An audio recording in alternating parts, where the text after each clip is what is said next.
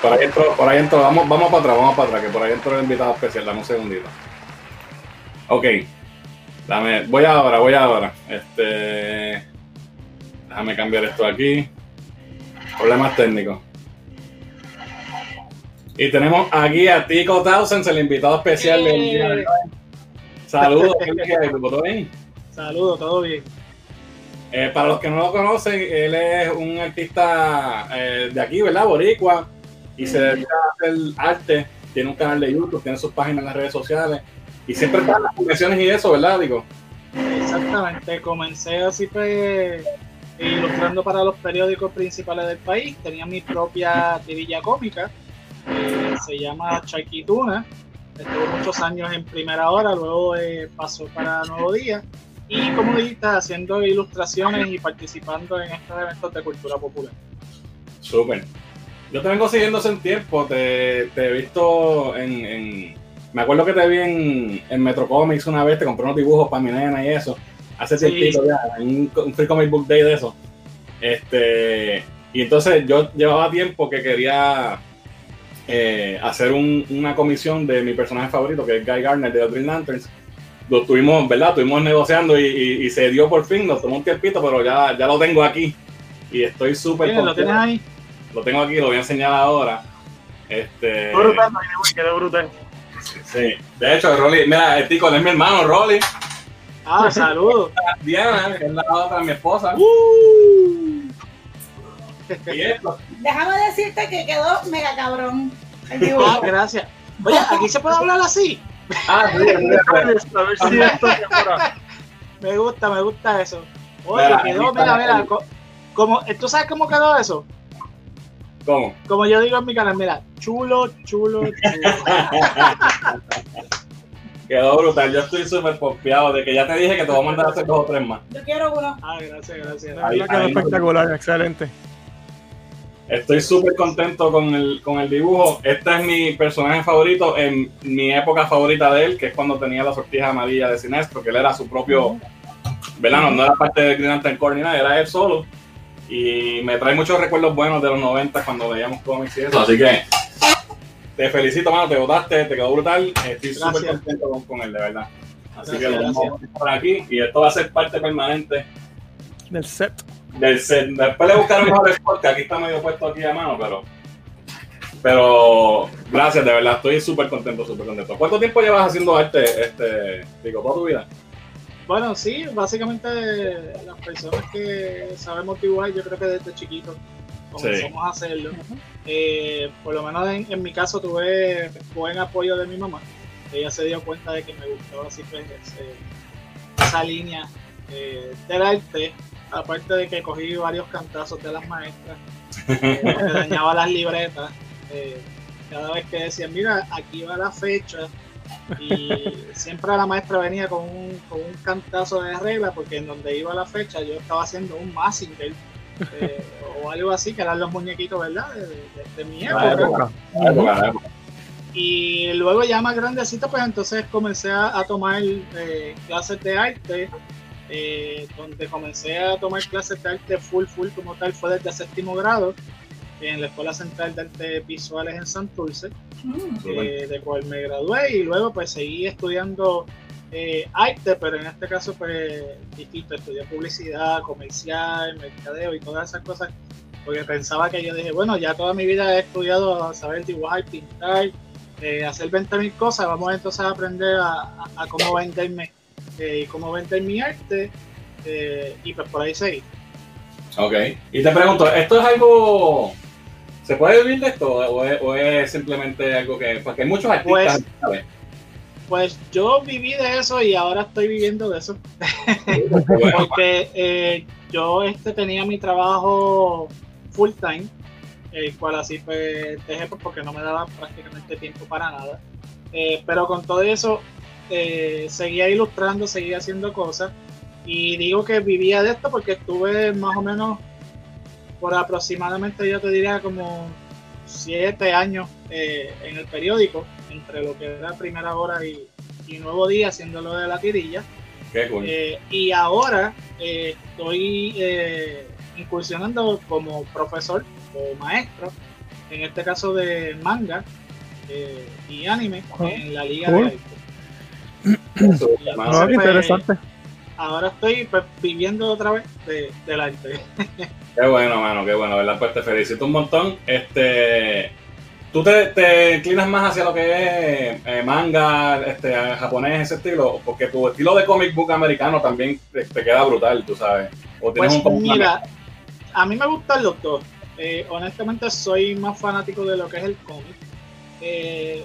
Pero lo que nosotros veíamos, por lo menos en mi época, hubo como que un leve boom de lo que es el anime, porque el Mazinger Jail, esas cosas no son americanas, son de afuera, los Thundercats, aunque pues se hacían, ¿verdad? Pero sí, la animación de el estilo de animación era japonés. exacto, es estilo japonés y todas esas cosas me gustan un montón. Luego hubo un pequeño boom, por lo menos para ese tiempo yo no tenía cable en mi casa, pero éramos pobres. Y entonces yo vine a descubrir Dragon Ball pues con Chevy, bailando el wiper y todos esos muñequitos pues que me gustan pues son del manga. Me encantan las cosas del cómic. Mira por acá, sí, por acá tengo a Batman, es mi personaje favorito, que sé que van a hablar por ahí del cómic.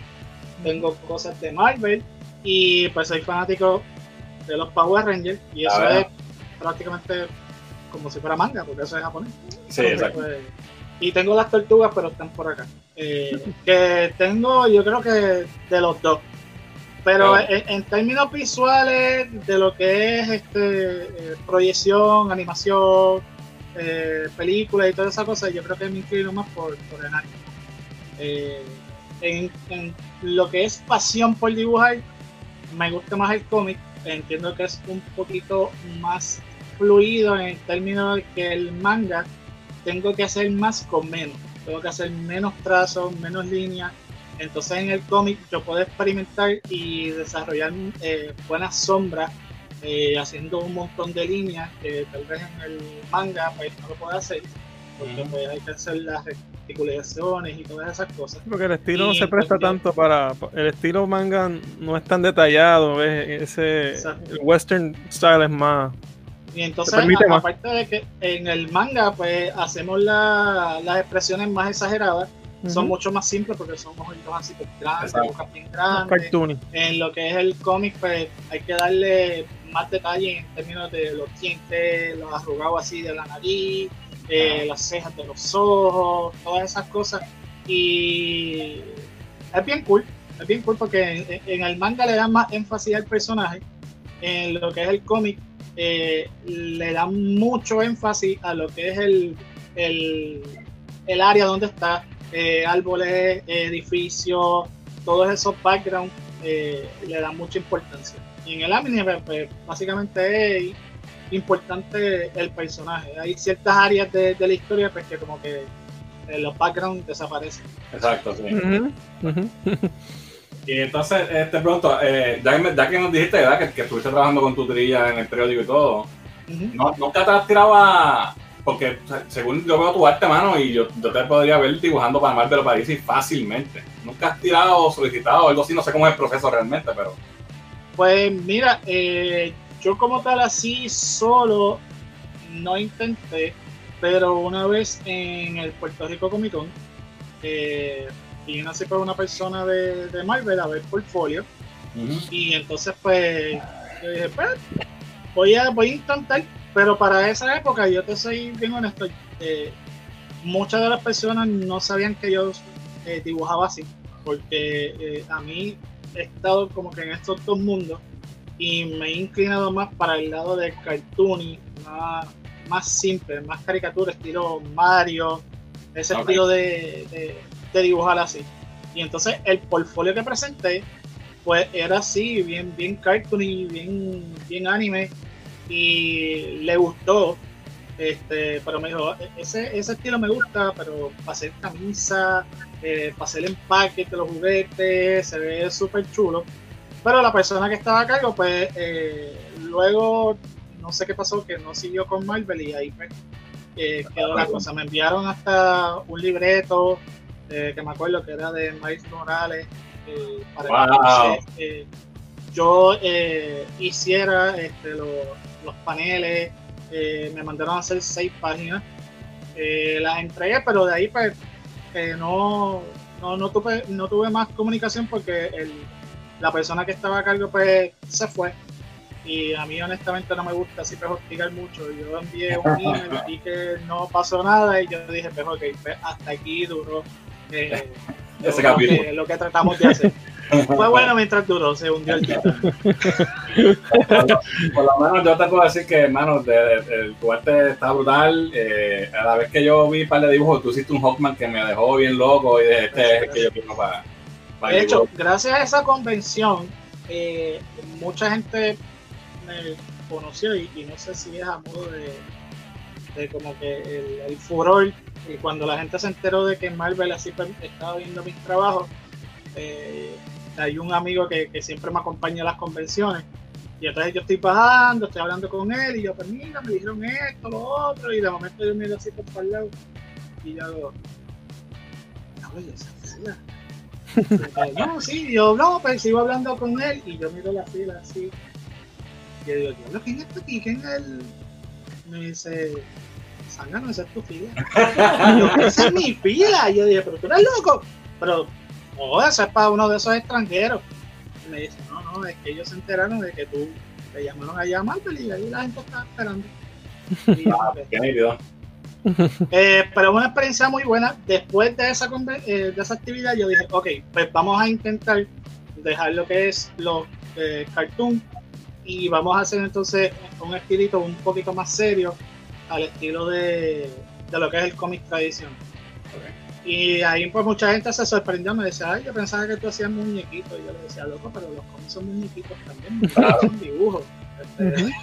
Lo que pasa es que están más proporcionados y tienen un poquito más de detalle, y de ahí para adelante pues a la gente le gustó.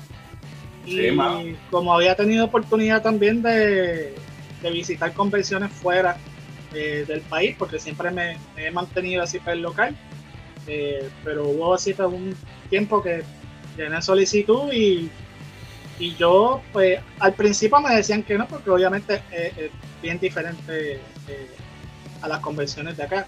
Allá pues para muchas personas uno tiene que hacer la solicitud y pues ellos a ver si te escogen, porque o sea, yo digo, ay mira, envié solicitud para tal lado, pero así como envié yo, han enviado, o sea, casi 500,000 de personas para participar.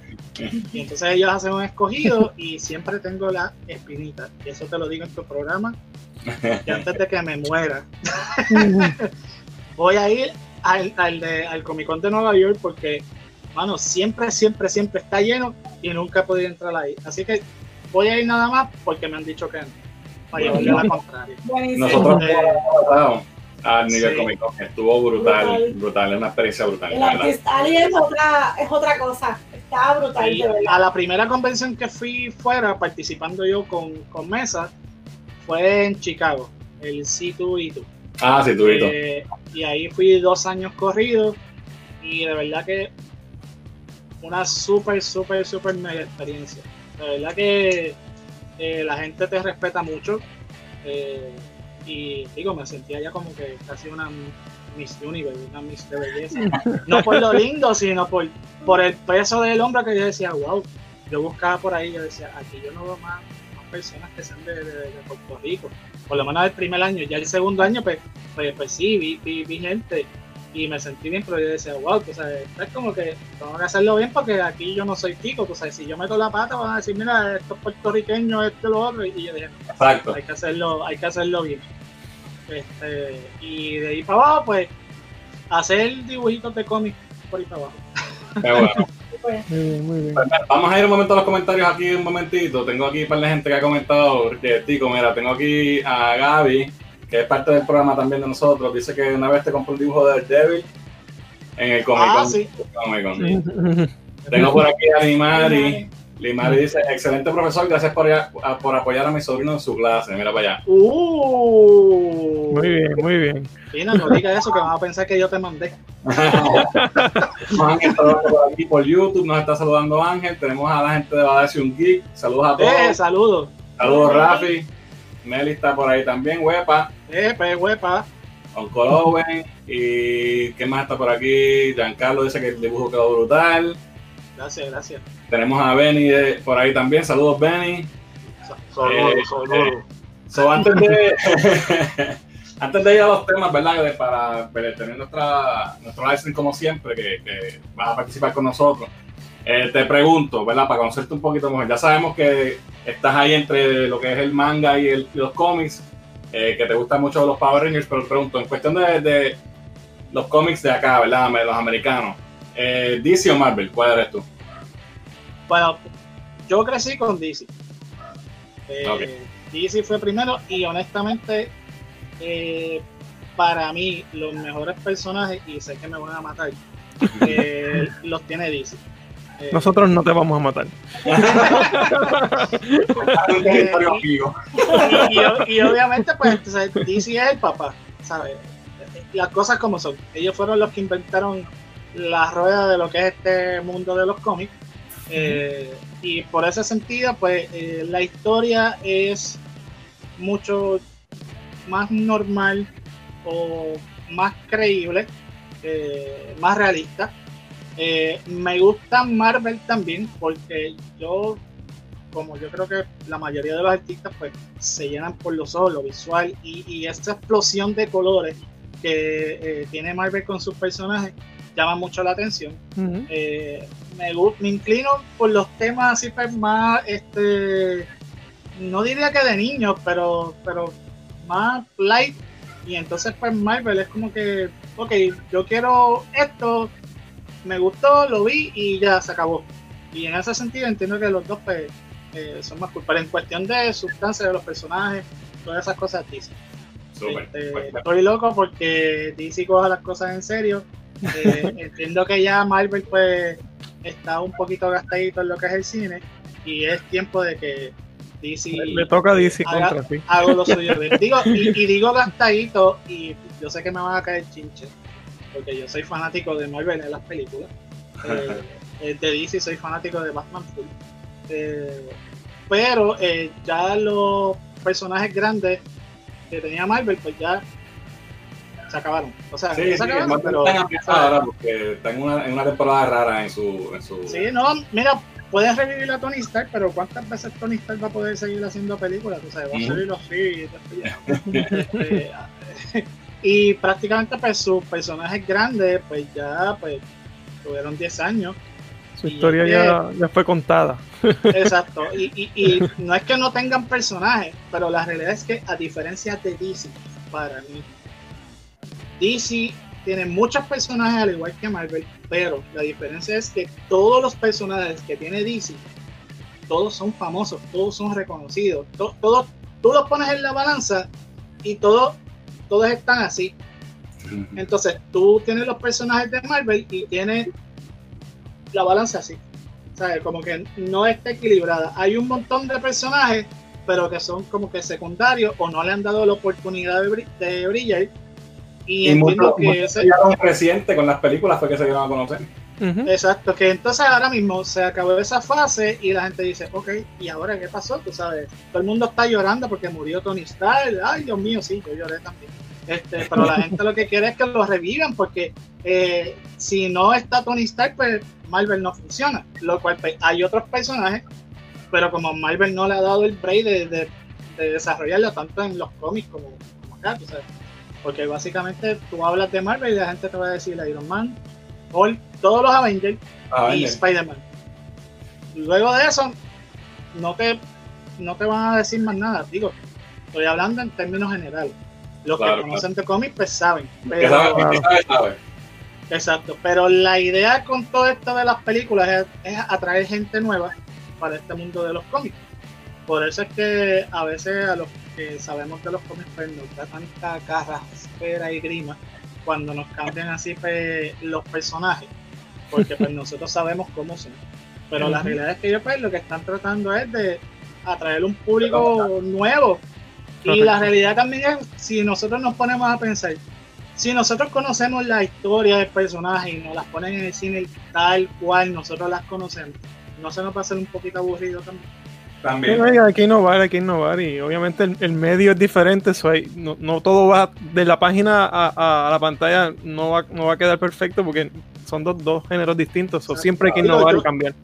Yo también tengo un comentario que digo por ahí, es que las películas Marvel, DC, a nosotros los que sabemos cómics, nos ha dado un superpoder. El superpoder es de que se acaba la película, entonces tú ves a toda la gente por ahí preguntando. Ay, yo me imagino lo que va a pasar y yo, no, zángano, no te imagino lo que va a pasar, yo sé lo que va a pasar, yo te puedo contar lo que va a pasar. Y de momento la gente hace, este es un genio, y yo, no, es que he leído cómic y tú no.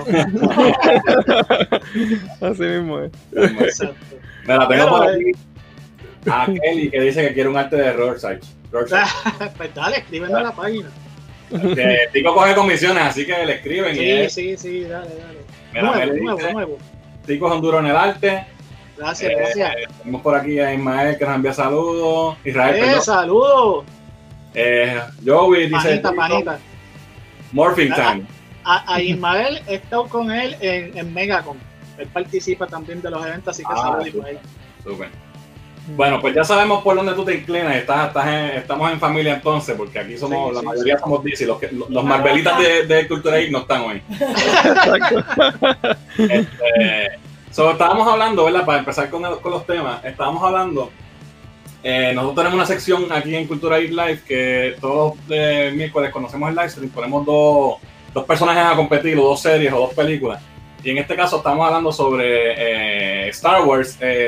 Rey versus Ahsoka, ¿qué personaje tú piensas que es mejor? Entonces estamos viendo los comentarios y lo tengo por aquí, tengo un poquitos comentarios, no tengo muchos, pero dice por aquí, Jan Ortiz comenta, ¿para qué hacer un contest si sabemos que Ahsoka va a ganar? Ahí está, ¿verdad? Tenemos otro voto para Ahsoka, Mundo Sayas dice Ahsoka, Andrés dice Rey, estamos 2-1. Ángelo del Valle dice Ahsoka, no hablamos de Rey ya. Adair dice, bueno, con el arc de Rey la hicieron overpower, pero ella nunca enfrentó algo que no pudiera vencer. Sin entrenar ya le ganó a Kylo. Si hablamos de character development, pues Ahsoka le da una pela. Emanuel dice, Ahsoka tiene una mejor construcción y desarrollo como personaje en muchos sentidos, es obvio con la trayectoria que tiene y lleva el que es mejor. Aquí tenemos una tesis de Benny. Una tesis doctoral de Benny. Por aquí, lo voy a tratar de leer rápido. Es hasta injusta la pelea para Rey. En Character Development, Ahsoka tuvo 7 temporadas de serie y mejores escritores. Perdón, se me zafó, dice él. Pero por lo que hicieron, bueno o malo, peleando como líder en Badassness, Ahsoka con una mano atada a la espalda y solo uno de sus 2 lightsabers. Rey no es por su avatar State Move. No le gana a Palpatine, si no es por su avatar State Moon, no le gana a Palpatine y no hablemos de Kylo, que lo tuvo que enamorar para ganarle. En cuanto a las peleas, la de Ahsoka con Maul, holy shit, Rey de Last Jedi junto a Kylo estuvo chévere y versus Kylo en el arroz de Skywalker fue buena, pero se quedaron solo en shit, no llegaron al holy shit. Ahora Ahsoka se ganó el respeto a su ejército de clones y el mío. Rey parecía que la seguían solo por ser una Jedi. En cuanto a Badassness, que les gana a los 2 lightsabers y decirle fuck you al Jedi Council, es verdad. Y la pelea con Maul, pues enfrentarse a Darth Vader 2 veces sin miedo, irse de tú a ti y sobrevivir. Diablo, Benny, te tiraste ahí la megadonga. Dice Jessica, Rey lamentablemente era una tabula rasa, no hubo character development, no hubo conexión con ella, sus decisiones nunca fueron de ella. Ahsoka Tano es un personaje complejo que tuvo un journey complicado e interesante que ha demostrado en el último season la maduración en su personaje. Ella rompió los esquemas de Sith Jedi y escogió su propio camino. Ahsoka wins. Yo creo que esto no hay mucho que... Fue una pelea injusta realmente. Eso fue una salsa. Eso es así. Si has visto Clone Wars, sabes que Ahsoka es un personaje espectacular, que tiene un crecimiento brutal, que la vemos desde que es niña hasta, ¿verdad? Adulta en Dios mío, en la otra, en Rebels, que sale también. ¿Estás de acuerdo entonces, verdad? Y que es un personaje que todavía tiene tela para desarrollar y crecimiento. Va a estar en Mandalorian. Honestamente, si el Rey no se va para el lado que se supone que se vaya, pues no veo más historia que le puedan sacar a ella. El problema con Rey es que, no sé, su poder no es merecido, nunca se vio que se lo ganara, nunca, ¿sabes? Siempre todo le salía bien y siempre tuvo todos sus poderes y era demasiado poderoso sin explicación, sin entrenamiento. Nunca lo supo usar porque de momento ya salí, ¡ay, ya yo sé hacer esto! ¡Wow! Y, exacto. Ok, ya. Okay. Solamente fue el development, ¿sabes? No es un problema de origen del personaje ni nada, es que simplemente no lo pudieron llevar y no lo desarrollaron para que tú lo aceptes, ¿sabes? Es como que ya tiene todo. Y es verdad que está bueno, honestamente ya está bueno de lo Jedi. Vamos a darle hay mucho más que explorar, es verdad. Vamos a darle para allá a los malos, Disney, los malos, por favor. Los sí. Mira, dice Joey que te pongan a hablar de Power Rangers. Y por aquí dice... Mira, tengo cascos por aquí, mírate. Espérate acá, queda revés. Este caído por aquí. Y tengo el cuadro también. Mira, dice Badación Geek. Tico es un gran artista y será ejemplo de todos aquellos niños que deseen seguir el mismo camino. Gracias, Tico. Y ya, lo que sí. Oncologan dice, según The Rise of Skywalker, Rey es más poderosa, pero me encanta Ahsoka. Y Benny se está riendo de su tesis doctoral. Rey heredó poder decir que Anakin, el elegido, tuvo que explorar en el lado oscuro. Eso es así. Bueno, pues vamos al próximo tema. Y este tema es el grande realmente. Y es que, ¿verdad?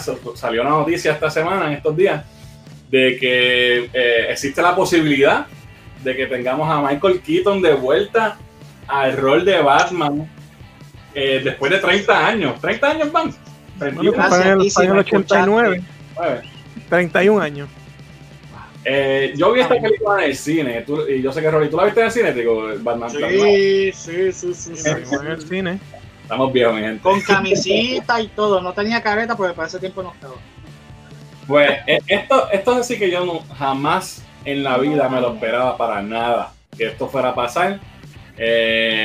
Obviamente dicen que se está en conversaciones, no han dicho que es algo, o sea, no se ha confirmado como oficial. Pero ¿qué piensan ustedes de esto? ¿Les gusta esa idea? Bueno, a mí me gusta mucho la idea, me parece súper cool. Keaton, aunque al principio no lo quería nadie, ¿verdad? Pero después se convirtió en Batman for real. Exacto.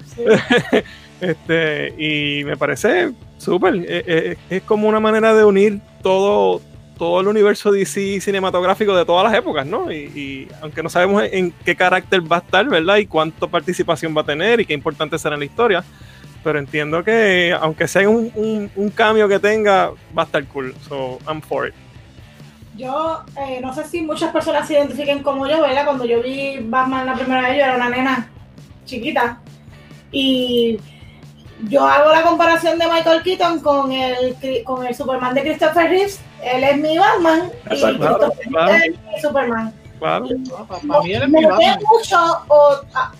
Me costó tiempo aceptar a Christian Bale. Cuando hizo los demás Batman, actually. Pero cuando salió Christian Bale, pues me tomó mucho trabajo aceptarlo porque este era mi Batman. So, a lo mejor pienso que a mucha gente le pasará lo mismo. Para mí, voy a decir un comentario odioso.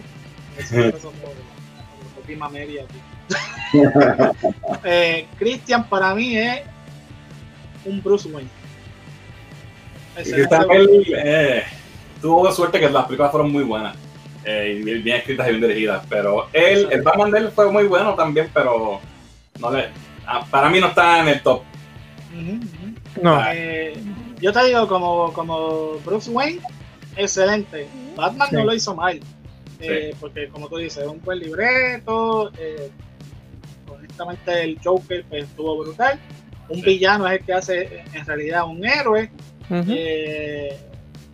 Keaton, pues como Bruce Wayne no lo veo. Ahora, como Batman. Exacto. Ese tipo es un tapón. Ese tipo es un tapón. Le tuvieron que hacer las mega orejas para dar la impresión de que era más alto. Y cuando ese tipo se para en la cámara y me dice que él es Batman, yo sudo. Y estoy de acuerdo contigo. Y me vuelve a crecer. Estoy de acuerdo en que como Bruce él es un lado más débil. Pero como Batman, la presencia, además ese suit cuando salió por primera vez, a mí, that was impressive, ¿sabes? Eso cambió todo. Sí, eso cambió todo. No, y yo te voy a decir una cosa, cuando anunciaron que el señor Vampiro iba a ser el nuevo Batman, Le voy a dar el break porque Twilight. Exacto. Señor Escarcha, pues yo le voy a dar break, pero tan pronto anunciaron eso, lo primero que me llegó a la mente es lo que la gente está pensando ahora. Que yo dije, contra. Yo lo veo como que muy joven. Sería tan cool que me trajeran a Michael Keaton y a él lo hicieran de Batman Beyond. Y de momento cuando me anuncian esto, de momento me prendió otra vez la bombilla y dije, Batman Beyond, mano, que rompan el libreto y hagan eso. Dios mío. Eso es uno de los rumores que la gente quiere que pase. Yo creo que ya estamos tarde para eso, porque ya está tarde. Ya esa película está rodando. A no ser que nos hayan cogido pendejos a todo este tiempo y eso sea parte del plan, pero lo dudo. No, a lo mejor puede venir Flash y arregla todo y dice, mira, ¿sabes qué? Dale un break. Vamos a ponerle en el futuro, aquí no brega. Lo que yo pienso de esto es, me gusta la idea de traerlo para atrás y que se una al universo y que obviamente ya estamos hablando a nivel multiverso en el DCEU, que sí lo teníamos, ya sabíamos que estaba porque en el multiverso, porque en Crisis, en el Arrowverse sale Batman 69. Exacto, y salió Flash, salió con Flash, se encontraron Flash de Ramírez. So, sabemos que el multiverso existe y que incluye las películas y las series. Ya eso está establecido, pero solamente lo sabíamos los que vemos las series de televisión. Ahora esto va a estar en el cine y está gufiado. Me gusta la idea de que Batman de Michael Keaton esté todavía funcionando, pero me preocupa porque Keaton está viejo.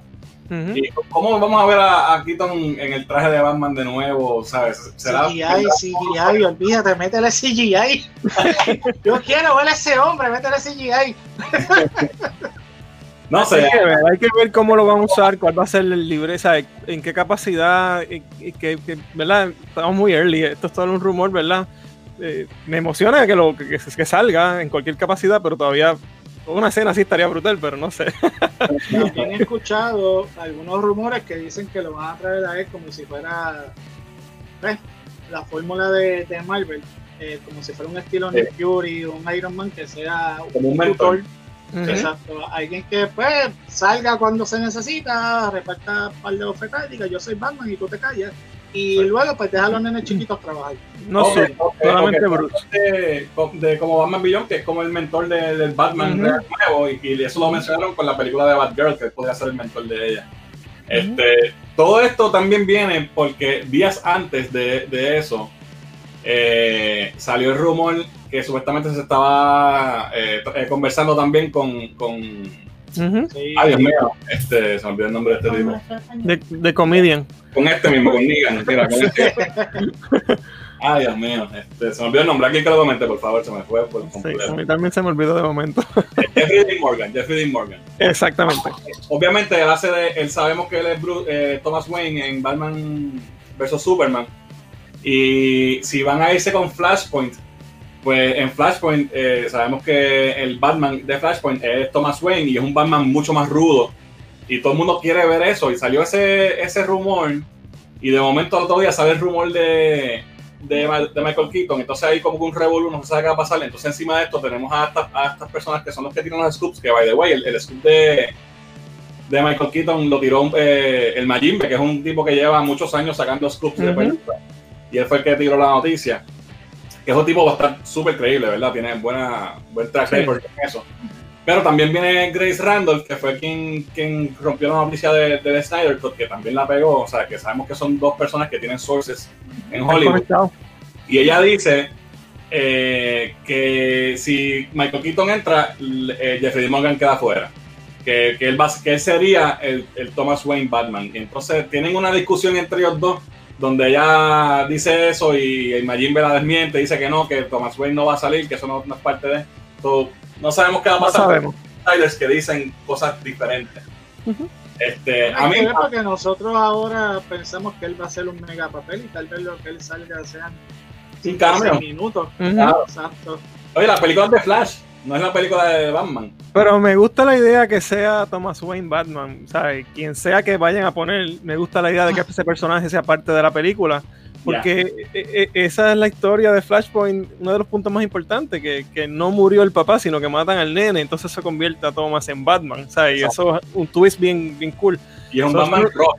Exacto, porque ya estaba, ¿sabes? Él está con una venganza todavía peor. Y es más rudo, me parece que pero sería bueno. ¿Qué van a hacer? yo quiero que sea Jeffrey Dean Morgan porque él es un dios. En ese tipo le va a quedar brutal. Y ya es Thomas Wayne en el universo. ¿Por qué van a coger a otra persona? Exacto. Yo creo, no sé, que quizás esa es la idea y quizás puede salir Bruce en otro jump que haga Flash a otra tierra o qué sé yo y lo saquen ahí un cambio, no sé. Sí. Yo creo que va a ser un papel pequeño. Vamos a los comentarios un momento. Por ahí está Yari. Saludos, Yari, mi amor. Un beso. Saludos, Yari. Dice por aquí Giancarlo, está complicado, no quiero que se le salga la mano, no quiero que le robe el spot de Pattinson, él es Batman. Eso también puede, es una cosa que tienen que manejar bien delicado. Sí, él es el Batman ahora. Israel dice, ¿qué creen de la teoría de Fayroll que Keaton podría ser un agente infiltrado de Crime Syndicate, Owlman? Eso estaría gufiado. No estaría gufiado también.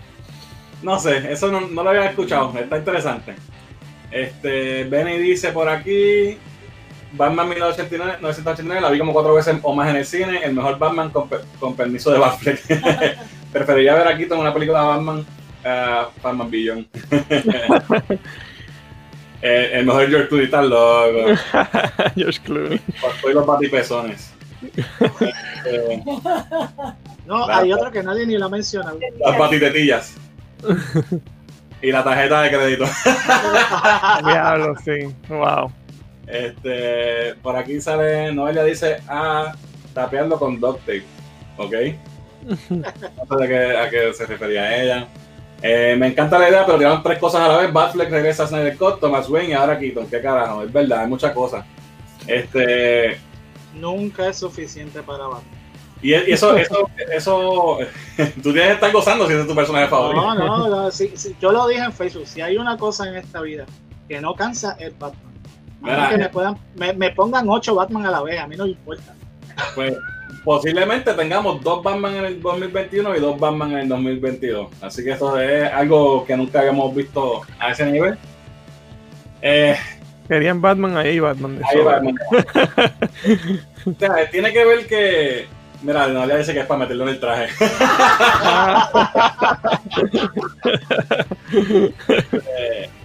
Hay que tener cuidado porque tampoco queremos jaltarnos del personaje y también eso te pone a pensar, coño, tantos personajes que tiene DC, bueno, tenemos a Henry Cavill loco por ver a Superman y nos van a dar más Batman cuando hay otras cosas más que explotar. So, no, es un arma de doble filo, pero en overall, ¿verdad? Yo mi escenario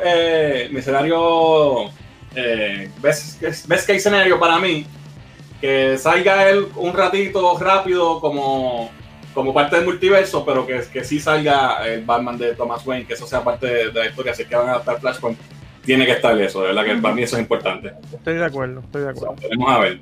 Otro rumor que salió. Sí, porque es que Keaton cobra caro. También está en contrato con... Keaton cobra caro y va a ser un cambio, eso es lo que va a hacer.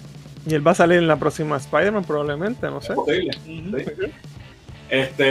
Salió otro rumor que tiene que ver con esto también. Otro retorno más al supuesto retorno al DCU. Ryan Reynolds supuestamente va a volver a Green Lantern para el Snyder Cut. No, ¿sabes? No sé si esto es algo que estaba planificado desde el principio por Zack Snyder. Esto se había escuchado anteriormente que era posible, pero yo nunca realmente le di credibilidad. Y más cuando el mismo Ryan Reynolds ha sido el primero que ha hablado peste del personaje y se lo ha vacilado, hasta en Deadpool le pegó un tiro. So, ya, ¿qué creen de esto? Esto sí que a mí me toma por sorpresa. No sé, no lo veo. No, yo tampoco. Eso es para alimentar el furor. Para decir, mira, vas a hacer un montón de cosas. Lo cual yo hablando con mis fans, ellos son súper fans de esta película y de Snyder. Y yo le digo, mira, de verdad que no, yo pienso que hay muchas cosas que se tuvieron que haber grabado ahora. ¿Sabes? Porque me están vendiendo como que esta mega nueva película y, mano, ¿qué es lo que le van a poder añadir? 6-10 minutos a lo que ya se hizo. Eso es lo que a mí me preocupa. Y lo he dicho otras veces. Yo lo que quiero ver en cuanto a la Snyder Cut, es la versión original que no pudimos ver. Si me lo van a cambiar, añadir otras cosas nuevas, eso es lo que yo quería ver. Yo quiero ver no es que haga una nueva ahora porque está todo el mundo pendiente. Yo quiero ver la película original. Me voy a dar cuenta, si le va el huequito del bigote aquí a Superman, me voy a dar cuenta que lo grabaron nuevo. Obviamente, esto de Green Lantern lo trae también Grace. Y Grace ella no las pega todas, ella ha fallado un montón de veces. So, ella es hit and miss, so yo lo tomo, ¿verdad? ¿Cómo que dicen? With a grain of salt, con pinza. No sé, lo veo difícil. Digo, a mí no me molesta Ryan Reynolds como Hal Jordan. Yo creo que si la película hubiese sido mejor dirigida y mejor libreto, yo creo que él era un excelente actor para hacer un buen papel y hubiese hecho un buen Hal Jordan. De hecho, lo peor de la película no es él, pero que regrese después de todo lo que ha pasado y como él mismo se ha tripeado todo el revolú de Green Lantern, no sé, no lo veo. Habla claro, es el trajecito de Bacon. Sí. A mí honestamente, yo soy súper fan de Green Lantern, obviamente todo el mundo lo sabe. A mí la película, yo tengo sus serios issues con ella, pero pues es Green Lantern, so me va a gustar porque es Green Lantern nada más, porque I'm biased. Y yo pienso que lo mismo, si la libreto o la dirección hubiesen sido mejor, él era un perfecto Hal Jordan, pero no lo veo bajo la visión de Zack Snyder. No es compatible, en mi opinión, la versión en ese universo. Había que hacer, ¿sabes? Que sea otro Hal Jordan, que no sea el Hal Jordan de la película, que la película no sea parte del DCU, que sea simplemente que cogieron al actor para hacer de Green Lantern, pero que no tenga nada que ver. Exacto. Así lo puedo comprar. Con otro suit y todo distinto, tú sabes, nada from scratch. Nada que ver. Vamos a ver. Déjame mirar los comentarios rápido. Dice por aquí... Israel dice que él odia la película, pero es que ahí Warner metió la cuchara como siempre. Sí, eso es verdad. Él no necesariamente odia a Jordan. Claro. No, ni el personaje. Él odia lo que pasó con la película. Exacto. Y él es un tío, el tipo es un tipo inteligente, tú sabes, que si lo puede hacer, yo creo que lo haría. Y ahora mismo Marvel tienen a Deadpool en el limbo, no están haciendo nada con él, no han dicho que van a hacer con él, y si le aparece una oportunidad, esta gente la chavo, los va a coger. Claro. Benny dice, corríjanme, nunca vieron que Green Lantern era el comienzo del DCU y como fue un flop cambiaron a Man of Steel. No, que yo sepa, no. No creo que el plan estaba desde ese momento. Creo que el plan fue con Snyder. Snyder vino con el plan de hacer todas estas películas. Aunque sí había planes de hacer secuelas para Green Lantern, porque para Green Lantern sí. Puede ser que hubiese habido algo y que decidieron rebotear con Zack. Puede ser. Porque el timeline no está muy lejos. Pero no lo he escuchado oficialmente. Dice por aquí Héctor, fake news, ese hombre ha pelado, bulleado y jodido esa parte de su vida desde que hizo el rol y que él vuelva Joey dice, para mí esa versión no existe, solo hay escenas grabadas incompletas. Ryan le mete y lo veo haciéndolo solo por vengar ese papel. Vamos a ver. Puede ser. Mira, ahora lo voy a hacer bien, vamos a hacerlo bien. Puede ser, quién sabe. You never know with this thing. ¿Sabes qué? A mí me gustaría que fuera él. Y que la película fuera parte del universo para que, ¿verdad? Ya esa película ya existe, pues no tenés que volver a restablecer todo y poderla arrancar con la historia que ya tenía. Pero entonces, Fernán, ¿cómo machea eso con la serie de Berlanti de HBO Max? Está todo en el mismo sitio, I don't know, it's too much stuff. Multiverse, ahora todo va a ser multiverse. Exacto, esa es la solución para todo, es que esto es otro universo. Bueno, la próxima noticia que tenemos, tenemos más noticias de DC.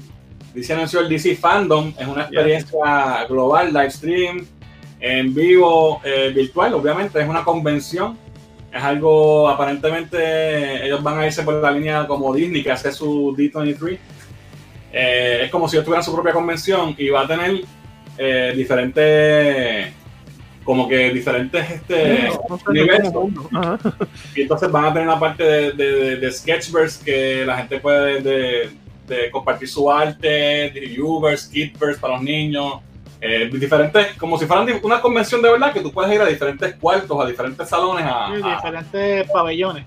Exacto. Y eso está bien interesante y obviamente se espera con todas estas cosas que están saliendo así como el tipo del meme. Se imagino que están saliendo todas esas cosas porque se está trabajando con esto y eventualmente tendremos anuncios oficiales ahí. Usualmente antes de que pase algo se filtran las noticias.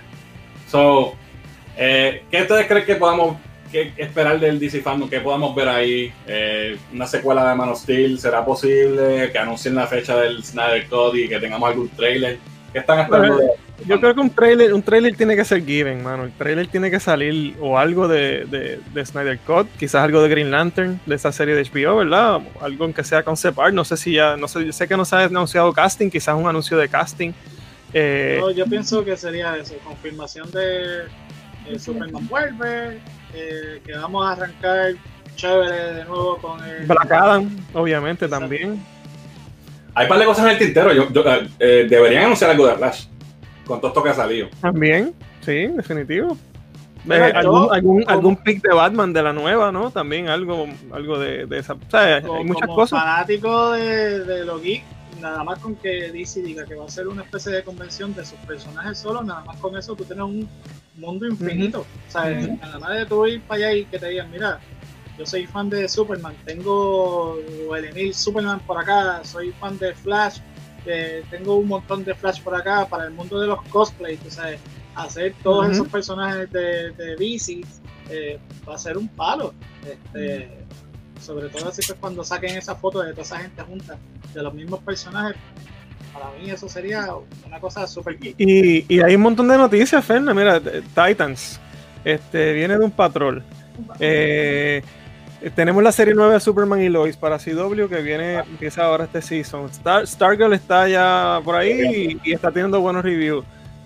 Tenemos los seasons nuevos de Flash. No se sabe si la serie está de Green Arrow y las Canaries viene o no. Todavía no he visto nada concreto. Hay 1000 cosas de DC para hacer una cosa. Esto es una buena idea. Y yo creo que para los fans de este universo, en vez de estar metido en esta convención que tienes que compartir el spotlight con todo el mundo, como San Diego o estas otras convenciones grandes, hacer la tuya es para ti. Ese día, creo que son 24 horas que va a durar, completamente el spotlight en tu noticia, y tú acaparas las redes y esa es la mejor promoción. No, y no solo eso, no tienes que pagar un centro de convenciones, no tienes que pagarle a los artistas para que lleguen allí, para con gente ni nada. Para ellos es un tremendo tool de marketing. Hablando de que podamos ver posiblemente el trailer de Snyder, que es un given que debe pasar. Sí, debe pasar.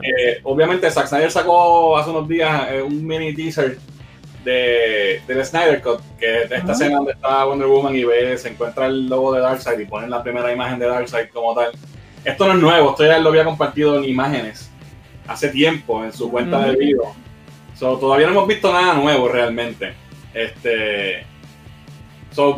Tiene que haber un trailer de Snyder Cut. Vamos a ver qué pasa, porque también otra cosa es que hay un grupo de fans que está organizando lo que le llaman el Justice Con. Y esto lo mencionamos en el último livestream, pero lo traigo de nuevo porque es el mismo weekend del San Diego Comic Con, que ellos, obviamente, la convención no se va a dar, pero van a hacer eventos virtuales también. Y en este evento de Justice Con, Zack Snyder va a ser parte de él y lo van a entrevistar o va a tener algún panel o algo.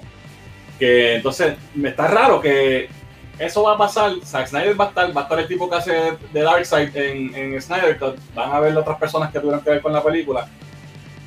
¿Tendremos algún reveal ahí o DC no va a permitir que esta gente venga a comerle los dulces antes de tiempo cuando eso está organizado por fanáticos? Antes no creo. No creo que DC va a permitir que antes. Quizás van a dejarlos que los entrevisten y que hablen. Y promoción es promoción. Ninguna promoción es mala. Claro. Pero un reveal no creo. Sí. Pues, eso está en el tintero. Ahí están pasando muchas noticias de DC, vienen eventos, vienen más noticias, es un momento bueno para los fans de DC. Marvel están calladitos, que me está bien raro. Como dijo Tico al principio, Marvel está en un punto raro ahora mismo, en un punto difícil, porque tienen que volver a empezar a introducir personajes nuevos. Y esta fase del MCU no necesariamente descansa para nada descansa en Capitán América y Iron Man, ¿verdad? Lo único que ellos no están. So, acuérdate que lo que viene de Marvel ahora es Inhumans, que no es muy conocido, ¿verdad? Para Eternals. Perdón, Eternals. Y Eternals, ¿verdad? Inhumans era la serie de televisión, mala mía. Que tampoco pegó. Viene la de Winter Soldier y Captain America. La Widow viene por ahí. Pero no están. Nada AAA, tú sabes, nada wow. So, DC, y yo me imagino que esto viene de arriba, Warner Bros. Y AT&T están empujando duro porque están viendo que hay un vacío en el ambiente y ¿verdad? Es el momento de aprovechar. Yo espero que hagan las cosas bien esta vez. Hablando de anuncios de DC, la fecha de Wonder Woman 84 oficialmente es el 2 de octubre. Así que espero que... Como se ha movido esa película por ahí para abajo, está más fin de año ahora. Bueno, la pandemia está otro, así que ni modo. Vamos a los comentarios un momento, a ver qué queda, qué dice por aquí. ¿Dónde me quedé? Ok, dice Badass un geek que Ryan Reynolds cogió más fama con Pikachu que con Green Lantern. Oye, con Deadpool cogió más fama, ¿no? Giancarlo dice, ahí nos van a contestar todo. Espero que enseñen el juego de Rocksteady ahí también. ¿Verdad? Que También. Un juego de Batman y un juego de Suicide Squad están rumorándose, o de los dos o uno de los dos, por Rocksteady. Eso se rumora. The Rock creo que está en la convención. Si The Rock está, pues tiene que haber algo de Black Adam. Sí, oficial. Y creo que Zachary Levi también iba a estar. Ajá. Sí, creo que sí. Dice Kelly, una película de The Club, Superman vs. Dr. Manhattan. Eso estaría brutal. Si lo hicieran sería animado, me imagino, pero estaría nítido. Benny dice que Stargirl está súper buena. Vamos a hablar de eso ahorita, Benny. Teaser de Suicide Squad. Tiene que haber un teaser de Suicide Squad. Oye, Suicide Squad no hablamos de eso. Sí, eso está ya terminó de filmar, ¿no? Mira, hey, mira Marco, que cabrón. Bendito. Un banderita de nosotros, ese que está ahí comentando. Badación Geek dice Doctor Strange Darkness Multiverse con Sam Raimi, eso trae la sorpresa. Eso es verdad, eso debe estar bueno. Sí. Digo, sabemos que van a venir con lo de ellos, no estamos descartando, van a venir y queremos que venga. Claro. Porque, ¿sabes? Bueno, vamos al próximo tema. Ya los temas grandes se me acabaron, lo que tengo ahora son quickies por ahí para abajo. Vamos a hablar sobre un poquito del PS5. ¿Qué les pareció el diseño de la consola, el reveal? Están por ahí un poquito raro, parece como, no sé. ya hemos visto los memes de todos los memes que han tirado. Digo, tú que eres un artista con esa sensibilidad de artista, ¿cómo tú ves el diseño del PS5? Mira, yo honestamente han criticado mucho el color blanco, pero a mí me encanta el contraste del blanco con el negro y esas líneas azules. De verdad, honestamente, en términos de diseño, yo lo veo bien. Me gusta el control. El control está cool. Lo que me desanima un poquito son las dos aletas que tiene acá. Exacto. Eso es lo que está medio weird. Que entiendo que lo más seguro a nivel de modelo funcional pues puede ser que le demos escape de aire para que no se caliente mucho la consola. Fuera de eso no le encuentro más sentido. Pero como casi siempre hace PlayStation, te tira la primera generación y cuando llega la segunda, exacto, te lo hacen más flaquito, toda esa cosa. Yo no sé si es cierto, pero he visto imágenes customizadas de otros colores que dicen que supuestamente van a venir como de 2 o de 3. Si llega ese blanco, yo me lo compraría, no tengo ningún problema así con eso. Yo lo que pienso es que el buleo que le metieron al diseño, obviamente se parece un router o algo así, es verdad. Vamos a ver para ahora. Yo tengo aquí el de la compañía. Pero más bien que es un departure de lo que estamos acostumbrados a, porque sea como sea, los últimos, qué sé yo, por lo menos del PS3 o del PS2 para acá, han tenido algo que tú lo puedes identificar como un PlayStation, como que tiene el mismo, la sensibilidad del diseño, básicamente como una evolución. Y este es un departure completamente. Completamente, un 180. Diseñaron el modelo completamente. Entonces, pues, la gente rápido empezó que si el Coffee Station, el Router Station y mi favorito, el Fan Station. Yo vi uno de Wally y Eva. Sí, también. No, la gente seguía. El Xbox y el PlayStation. Pero de todos esos anuncios que hicieron, ¿verdad? Aparte de la consola, hubo un par de juegos que anunciaron que estuvieron interesantes y que me llamaron mucho la atención. Obviamente el más que tuvo, ¿verdad?, reacción positiva fue el de Miles Morales.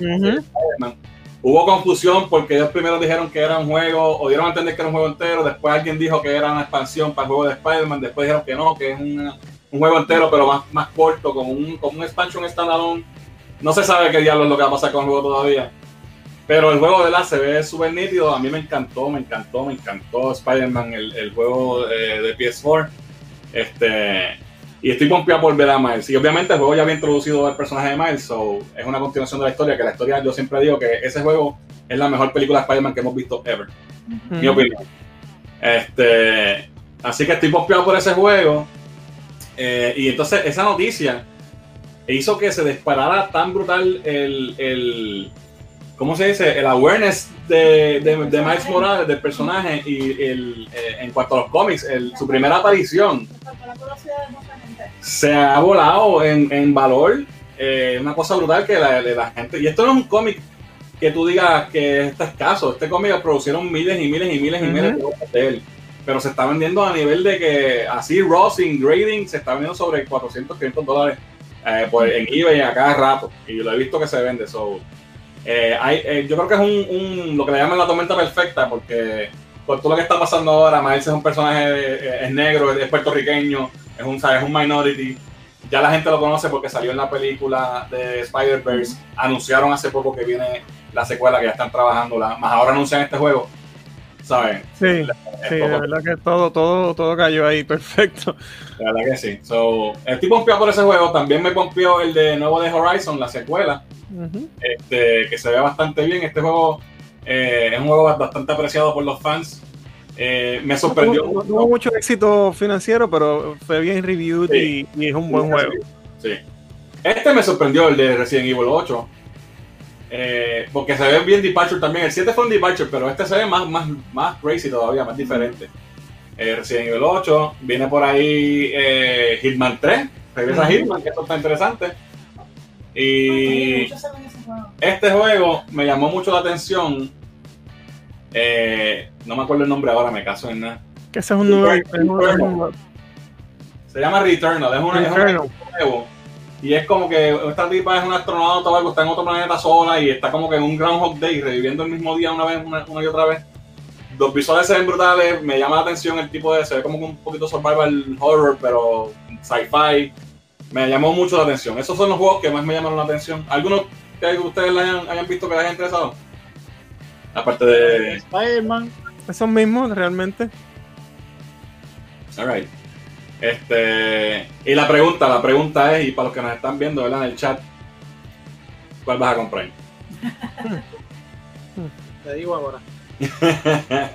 Yo inevitablemente compraré las dos. Yo con el Play. Sí, yo me quedo, mira, ahí con el Play y con el Switch. Yo voy a comprar las dos. Hay que comprar las dos. Vamos a ver qué dicen los comentarios. Jan dice que el PlayStation es gigante. Es grande.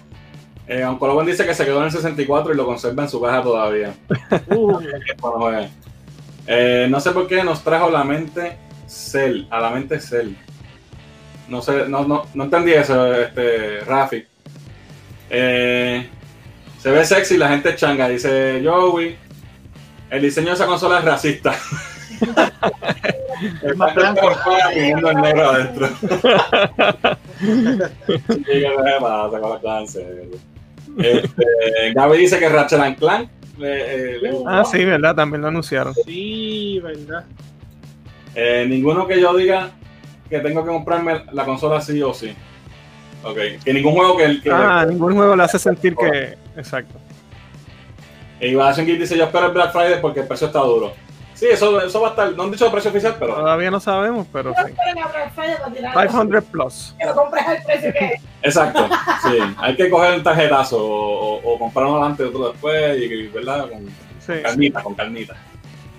Otros juegos que anunciaron que no tuvo que ver con este evento, pero vienen pronto por ahí, Star Wars Squadrons. Se ve bien, pero a mí no me gustan los juegos de nave, hermano. Se ve muy bien. No sé, no es lo mío. Jugando cuando en Battlefront, que yo lo tengo, y cuando jugamos la parte de las naves, siempre es que soy mierda jugando esto. ¿no? Anunciaron que viene por ahí Crash 4. Esto se ve cool. Y es un clásico. Pero ese es para esta generación, no. Me encantaba. Me imagino que lo van a poner para el... Sí, lo portearán después para los nuevos. Pero casi es un juego que a todo el mundo le gusta. Sí. Entonces, ¿sabes? Clásico. ¿Y cuándo fue el último? ¿Hace cuánto tiempo? No, ni me acuerdo. Hace un par de años, como es. Ha estado apagado por un buen tiempo. Uh-huh.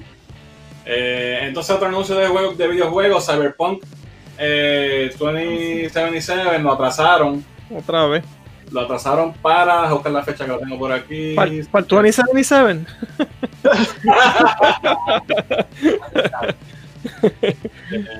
Ay, Dios mío, no lo apunté. Creo que es para noviembre. Okay, y para esa fecha, ¿no sale la película de él?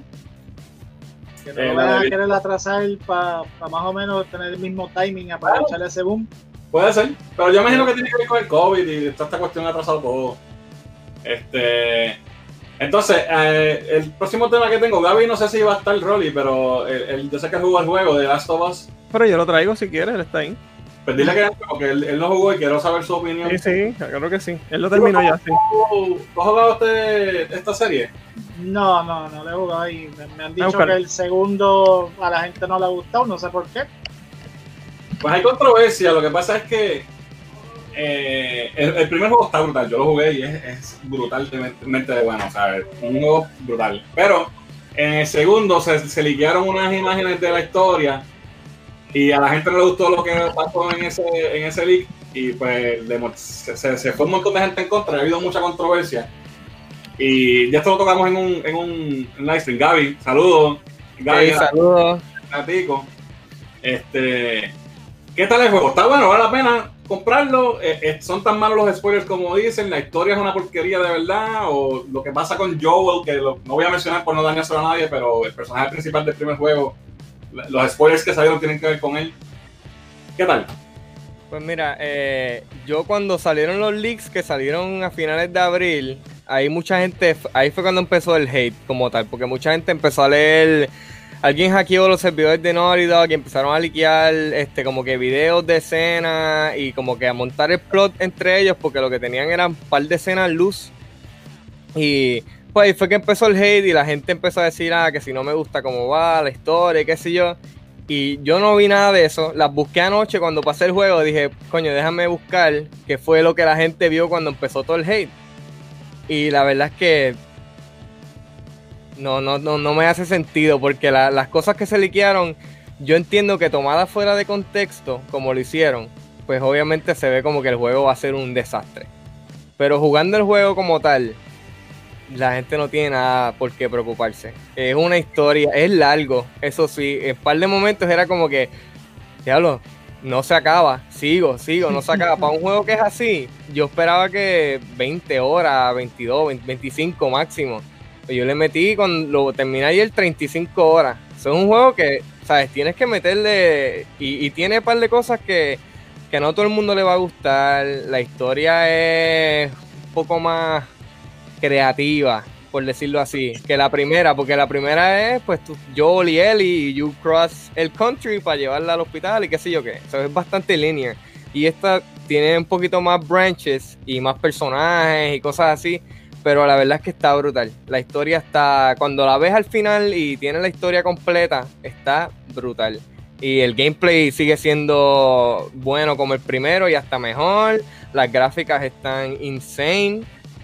La verdad es que la gente no tiene nada que preocuparse, y esto del review bombing que le están haciendo en Metacritic, que tiene 3 puntos algo, el score está malísimo. Eso, that's insane, en verdad, that's crazy. El juego salió y a menos de una hora de que el juego haya salido. Te estoy diciendo que yo le metí 35 horas para pasarlo, y a menos de una hora ya la gente le está dando 0 de 10, 3 de 10, 2 de 10, porque sí. Sí, porque es que la gente está molesta, y esto también va a lo que hemos mencionado muchas veces de el politically correct o las diferentes cosas woke que tengan, la forma que muere un personaje importante. Ya tiré ahí el spoiler sin querer. Que si te fijas, la discrepancia entre los fans y los críticos en el score está ridícula. Los críticos le dieron 10 y 10. Y pues se nota que es un review bombing a propósito, pero me pregunto si, ¿verdad? Voy a tener que jugarlo para saber. Sí, porque a mí me encantó el primero, es un juego espectacular. Y No sé si, con lo que yo he escuchado, los spoilers que yo he leído y he visto, no sé si sea suficiente, ¿sabes? No sé si pueda superar lo de la historia. Porque lo que he escuchado no me ha gustado. Pero es que lo que pasa es que lo que está out there no es la historia como tal, es una historia bien, ¿sabes? Tiene un montón de twists, ¿sabes? Se enreda un montón de veces, pero, ¿sabes? Te la cuentan bien. Lo que pasa es que la gente quería ver ya yo jugué el primero y ahí en mi mente yo tengo la fantasía de cómo yo quiero que la historia vaya a continuar y cómo yo quiero que estos personajes, pero es un juego linear, ¿sabes? Al final Neil Druckmann, que es el director, te va a contar la historia que él piensa que para él, que dirigió el primero también, es la continuación. Es la historia que él quiere contar, obviamente. Claro, entonces los fans querían ver otras cosas y yo entiendo cómo eso molesta a la gente, pero tienes que sentarte y jugarlo con un open mind. Tienes que quitarte los spoilers y dejarte llevar, porque cuando ese juego termina, bueno, yo lo terminé anoche y yo no, diablo, wow. Parte de la controversia también es porque Naughty Dog se ha puesto a tumbar videos en YouTube de los fans que han hablado de los spoilers, de la gente que le ha dado malos reviews, que ha dicho su opinión por cosas estúpidas que no necesariamente es que tú estás violando o sacando un copyright de ellos ni nada. Hay gente que por hablar del juego ya los han tumbado. Y entonces eso a mí no me... También, porque yo estoy en la posición de que... Y si yo soy el que digo algo, les doy más review y me quieren tumbar el canal, tú sabes. Pues no me dan las ganas de apoyarlos a ellos con mi dinero, ¿verdad? Como un paying customer. Si ellos son ese tipo de personas que hacen ese tipo de cosas. No sé, ¿tú lo compraste digital? No, yo mismo compré mal y como que se está cortando la... No, espérate, no. Fíjate, cuando empezó a salir los leaks, que fue cuando la gente hizo los videos de los leaks dando su opinión, que ahí estuvieron todos los takedowns de Naughty Dog. Naughty Dog salió y dijo como que, mira, no somos nosotros, alguien está tirando los copyright strikes a nuestro nombre. Yo no sé cuán real sea eso. Yo en verdad no tengo idea. No tengo idea de eso. Yo lo compré digital, compré el Deluxe con el artbook y todo eso, porque yo soy súper fan de primero, es uno de mis juegos favoritos. Ahora sí lo tenías en físico. No. Y mira, a lo del wokeness, que mucha gente está bien preocupada de que este juego es bien woke y te quiere meter todo por ojo, boca y nariz, de que no, man, ni siquiera nada. Ellie es una persona, es un personaje que hizo lesbian desde el primero y eso tú lo sabes, pero es literalmente eso, o sea, nada es como que mira, esto está mal y esto está bien y qué sé yo, esos son los personajes siendo quienes ellos son y ya, sencillo. Okay.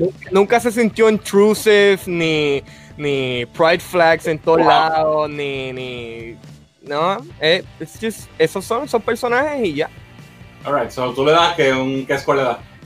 Yo le doy un 10 de 10. Honestly. 10 de 10. Yeah.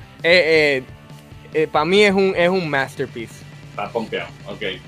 También es que tengo el hype porque lo acabo de terminar y estoy todavía como que con todas las emociones en la mente y eso, pero... Según tu opinión, es mejor que el primero. El primero me gustó más.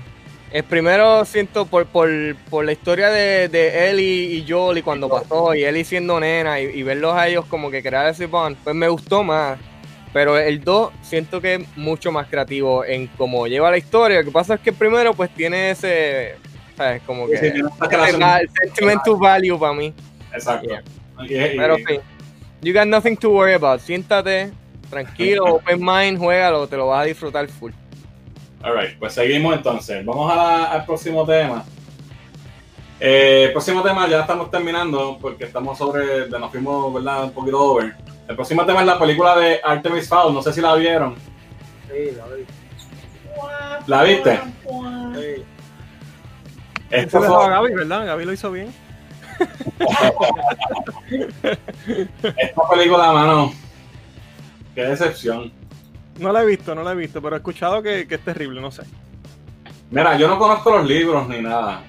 La mamá de Diana los tiene, los libros, y le gusta, es fanática. Y salió, mami estaba esperando esta película desde la primera vez que la anunciaron. Ella estaba bien pompeada porque a mami le gusta también Harry Potter y este universo donde es mágico y fantasía, a ella le encanta. ¿Qué sucede? que cuando llega la película, ella la vio el primer día que salió así rápido y me dice, esperé tanto, bien pompeada, bueno, no dijo pompeada, esperé tanto para ver la película y no valió la pena la espera, no le gustó para nada. Me dice que no tiene que ver, sabes, que hay muchas cosas que no concuerdan con la historia, obviamente eso va a pasar, pero que no fue agradable. Pero no tan dramáticas como pasó. Son las expectativas que ella esperaba. Pero Diana, aunque cambiaron, es mala. O sea, el que nunca había leído el libro, como quiera, es mala. Es mala. Es aburrida. Yo no dormí. Yo estaba parpadeando heavy. El nene, no es, él es el protagonista y no, o sea, no se siente como protagonista, se siente secundario. No actúa muy bien tampoco, las actuaciones son todas malas. Todo pasa en el mismo sitio, ¿sabes? Un desastre. ¿Qué tú piensas? Es que lo que pasa es que para que una película sea buena, independientemente de si sea una adaptación o algo, pues tiene que haber un timing, ¿sabes? Un momentum que tú digas, wow, va a pasar algo. Y todo el tiempo yo estuve así. Sí, el pacing. Refresco, monchi, estuve así. Y de momento llegué, me senté y, ¿por dónde me quedé? Mira, están por lo mismo. No, es que eso ya pasó y lo volvieron a repetir. Y yo, ¿what? ¿Sabes? Como que, no sé. Y como tú dices, lo más que me decepcionó fue que el protagonista, pues no lo sentí protagonista, lo sentí pues como un estrago.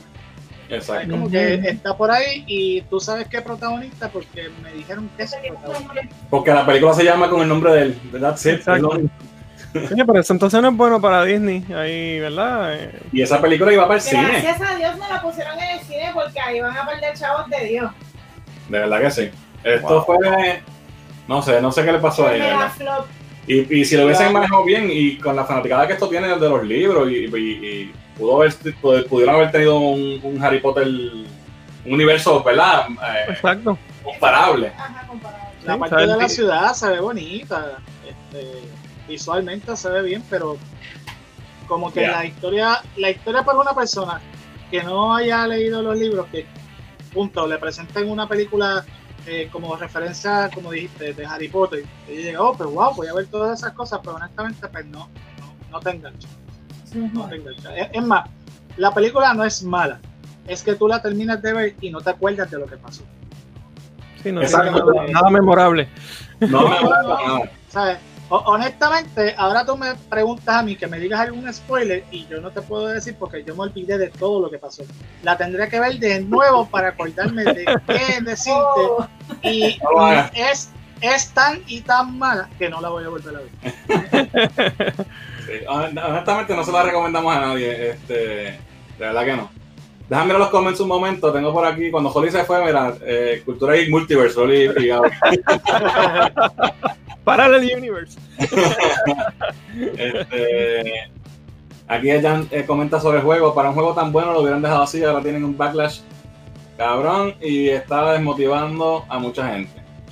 No tenían que hacerle secuela. Bueno, la secuela se sabía que venía porque el juego está demasiado brutal y vendió bien brutal. El primero es perfecto, el segundo es crap. No lo he jugado. Es medio hater. Sí, está hater. Rafi pregunta, chicos, ¿no les parece extraño que no hayan mencionado algo de otra entrega de Metal Gear Solid? No, porque Konami no existe. Konami existe todavía. Konami, sí, yo creo que eso lo compró. ¿Quién fue que lo compró? Yo no sé, Konami está más apagado que y Kojima ya no está allí anyway, so está difícil. Yo no sé si volvamos a ver algo pronto. No creo. En cuanto a Artemis Fowl, dice Héctor que es malísima. Oncolover, no lo hagas. No la veas. Gracias, Workful. Totalmente. Sí. Penny dice, la puede poner, pero si va a limpiar la casa o algo, la dejan poner. Así como yo no pongo. Todo está mal, es mala, poco que ver con el libro, actuación mala, todo malo. No aprovecharon a Judi Dench ni a Colin Farrell. Sí, tiene buenos actores y nada que ver, nada. Wow. ¿Judi Dench sale también ahí? Judi Dench y Colin Farrell saben. O sea que Cats y esta cogida. Exacto. Diablo. Vamos al próximo quickie que para ir terminando ya. Déjame ver cuándo era la fecha de... Que cambiaron la fecha de Tenet. Tenet, Dios mío, no. ¿El qué? ¿31? ¿Dónde lo dice? Ahí. Cambio de fecha. Ok, 31. El 31 de... Ahí lo dice. Sí, ciego, estoy mal de la vista. Tenet cambia el 31. Esta película va a estar brutal. Esto es Nolan. Y ¿verdad? Este universo que como que ellos ven las cosas primero antes de que pasen y como que va para atrás y qué sé yo qué. De hecho, el mismo título, yo creo que el título es Ten y dice 2 veces, ¿ves? So, está bien interesante esa película, tú luego verla. Otro quickie, Cobra Kai se mueve para Netflix. Una de las mejores series de los últimos años, de verdad, buenísima. Si no la han visto. ¿La has visto, ¿La podré ver? ¿No la has visto? No la he visto. A mí me encantó. Buenísima. Muy buena. Fíjate, el primer season me gustó mucho más que el segundo. Sí. Pero overall es súper buena, de verdad que te va a encantar. Entonces los seasons pasados van a estar en Netflix también. So sí, se mueve todo. Es que esa serie estaba en un sitio que no debía haber estado. En YouTube Red era, YouTube Red. ¿Sí? YouTube Red. Sí. Creo que sí, algo así. No tenía la exposición que necesitaba. Con que YouTube, con lo grande que es, nunca han podido hacer un servicio. Ni qué sé yo qué era. No. Próximo quickie, por ahí viene la serie que mucha gente no oye nadie hablando de esto y está interesante, Whether None. Esto empieza el 2 de julio por Netflix también. Esto es basado en un cómic de los 90. Y es esta muchacha que se muere y despierta en la morgue y se entera que la metieron en una organización de la iglesia. Tiene que ver con la iglesia o algo. Le ponen un halo, lo que tiene en la espalda es el halo de un ángel. Y ahora ella es una monja guerrera. Y entonces, pues, tiene que atrapar demonios y pelear con monstruos. Es interesante, el trailer salió y se ve bastante bien. Se parece a una serie de las que a mí me gustan así con cosas de diablos. Exacto. Se ve gufia. Tiene un Buffy vibe, ¿verdad? Como un Buffy vibe ahí. Pero se ve interesante. Se ve nice. Por lo los cortos. Sí. Otro wiki, hay rumor de que viene un spin-off de Clone Wars con los personajes del Bad Batch, que son este grupo de clones que son como que bien diferentes. Hay uno fuerte, hay uno como estofón, científico, ¿sabes? No son todos con la misma personalidad o bien diferentes a los demás clones. Y estos salieron en el último season y fueron bastante bien recibidos, eso se está rumorando. Yo creo que es obvio, con el éxito que tuvo ese último season y la aceptación, no hacer algo más con ellos sería absurdo para Disney. Obviamente asumo que va a ser animación porque no van a poner a temor a Morrison. Imagínate. Hacer 5 papeles de 6 diferentes. Se muere. El viernes creo que es. Correcto. Va a haber una reunión virtual del elenco de The Voice. Van a estar hablando del nuevo season que empieza pronto y van a decir la fecha oficial. Correcto. Eso es este viernes, así que hay que estar pendiente para eso, para ver esas noticias. The Voice está brutal. ¿La viste, Tico? No la he visto. Vi los primeros 2, pero después. No, pero sí, de verdad que termínala porque está bien buena y lo que viene te va a la cabeza. Alright, Porque los cómics así lo dicen. Buena. Así mismo es. Hablando de series, Stargirl está corriendo. Ya creo que está como a mitad ya, ¿verdad? Va por el 6º episodio, si no me equivoco. Esta serie me sorprendió. Mucho mejor de lo que yo esperaba. No es perfecta, tiene sus cositas. No, claro. Especialmente ella no me mata. No. Ella, yo creo que es el punto más débil de la serie. No sé, su forma de. Hasta Paz me gusta. Sí. El closiness de él y el. Sí, pero él es un buen actor. Y él no es. Luke Wilson es que se llama él, ¿verdad? Sí, Luke Wilson. Él no es un tipo que tú digas, diablo, qué actorazo. Bueno, pero es un tipo que tiene bagaje, que ha salido en películas, que tiene una carrera, ¿sabes? No es un newbie. A mí me gusta, o sea, lo lleva bien, está bufiado, le queda bien. El show me gusta, el show está bueno, se ve bien, el show se ve muy bien, ¿sabes? Está bien. No se ve como los otros shows de CW, obviamente esto fue hecho más para el app, quizás tiene un poquito más de budget. Sí, porque fue para el universe. Exacto, y de verdad se ve muy bien, me gusta. Aunque fíjate, quizás yo no soy el demográfico para esta serie porque es más bien high school y qué sé yo, Me gusta, me entretiene. Hasta el momento creo que me ha gustado mucho, está cool. A mí lo que me gusta es el aspecto legacy de la serie, la herencia del Justice Society, y entonces que estamos teniendo personajes que van a tomar ese lugar de los héroes anteriores. Sí, eso es algo bien DC, eso es algo bien DC Comics. Sí, pasar el batón a la nueva generación, John Justice, y lo hemos visto en otras propiedades de ellos. So, está bastante buena, si pueden verla, lo que está bien. O sea, no me crean a mí, ¿verdad? Porque yo soy media de vez en cuando. Lo último que tengo aquí, para acabar, un anuncio de Caribbean Cinema. Para los que compraron taquillas para la película My Hero Academia, que yo soy uno de ellos, tengo que ir para allá. A partir del jueves 9 de julio pueden visitar el cine para el que compró los boletos para seleccionar una nueva fecha o solicitar un reembolso. La película va a estrenar a mediados de julio. Estoy loco por verla, así que tengo que ir para allá a hacer eso, ya lo saben. Y lo último que tenemos dos noticias verlas tristes. Fallece Denny O'Neil, que es un escritor de cómics, editor de Batman por décadas. Y escritor de algunas historias super clásicas. Creador de Jon Stewart junto a Green Lantern Jon Stewart junto a Neil Adams. Escribió la historia de Speedy, que estaba en drogas, que eso fue groundbreaking en su momento. Creó a Ra's al Ghul con Neil Adams también. Una leyenda. Murió, estaba viejo ya, tenía 80 y pico de años. Creo que 81. ¿Verdad? Una leyenda, no hay más nada que decir. Y también falleció el director de Batman Forever y Batman y Robin, Joel Schumacher. El creador de los batipezones que estábamos hablando ahorita.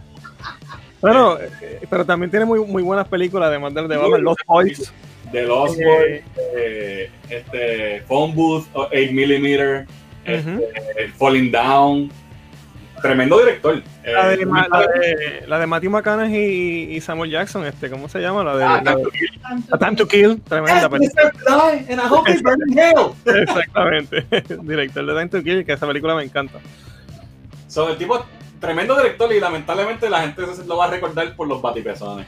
Qué mal, ¿verdad? En paz descanso.